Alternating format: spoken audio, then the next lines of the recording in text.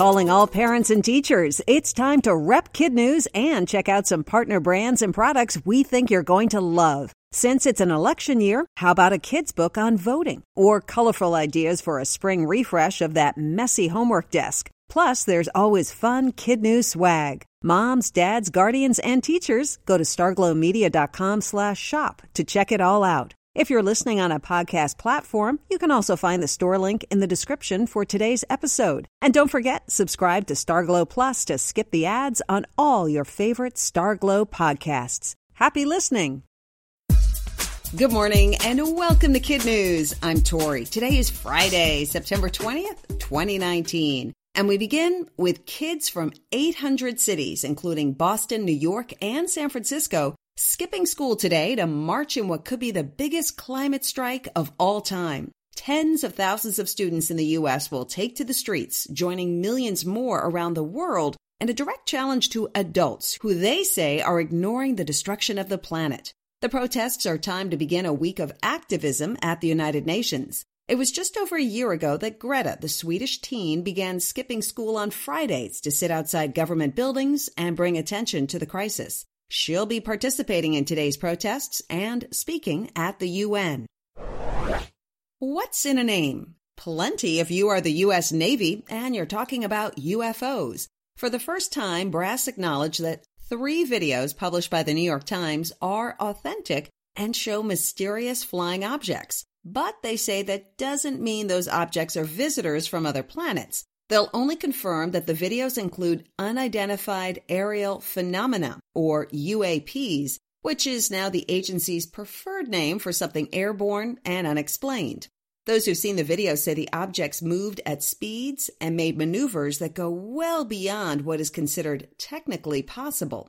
Today, by the way, is the day that cheeky raid on Area 51 in Nevada is supposed to happen. 300,000 people signed up to see some aliens, but the U.S. military strongly suggests otherwise. Mother Nature is back in the news. A tropical depression named Imelda pounded parts of Texas and Louisiana yesterday. Depressions are usually less destructive than tropical storms or hurricanes, but this one didn't get the message because Imelda is expected to dump up to 3 feet of rain before it peters out tonight. At the height of the storm, no planes were allowed to fly in or out of George Bush Airport in Houston. Rescuers used airboats to reach stranded homeowners, and water snakes were swimming right into living rooms. Elsewhere, Bermuda took a beating from Hurricane Umberto. Nearly 80% of the island lost power. And another hurricane named Jerry just formed and is expected to pass near the Bahamas this weekend. How do you save 4 stranded dolphins? With a human chain of rescuers. This week, 2 moms and 2 babies couldn't find their way out of a St. Petersburg, Florida canal. They apparently thought the bridge they swam under to get there was a barrier and wouldn't swim back under it again.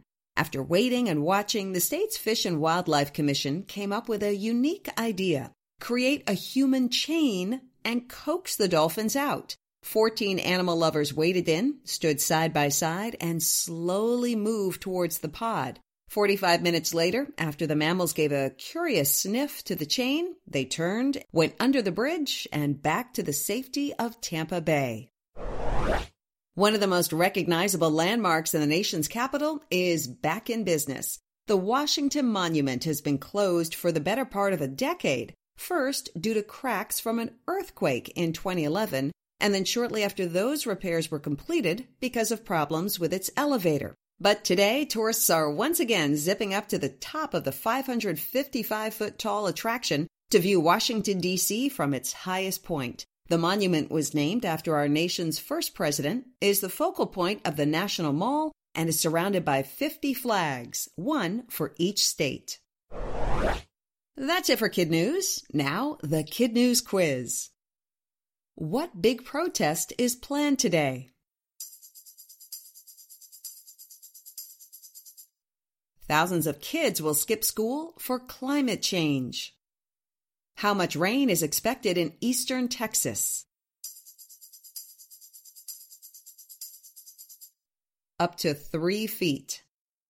What's the Navy's new name for UFOs? UAPs, which stands for Unidentified Aerial Phenomena. How did some Floridians rescue a pod of dolphins? By forming a human chain.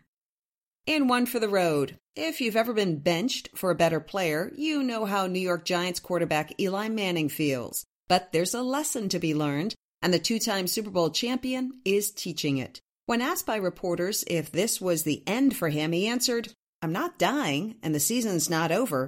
There's a lot to be positive about, a lot to be grateful for. I just need to accept my new role and make the best of it." And when pushed for advice for the new guy, rookie Daniel Jones, Manning said, "Yeah, throw it to the guy wearing the same jersey as you. Simple." Before we go, today's birthday shout-out goes to Kendall from Hattiesburg, Mississippi, who turns 8 tomorrow. Happy birthday, Kendall. And thanks for listening, everyone. Don't forget to test your news knowledge with our Week in Review quiz on kidnews.com. We'll see you back here on Monday morning.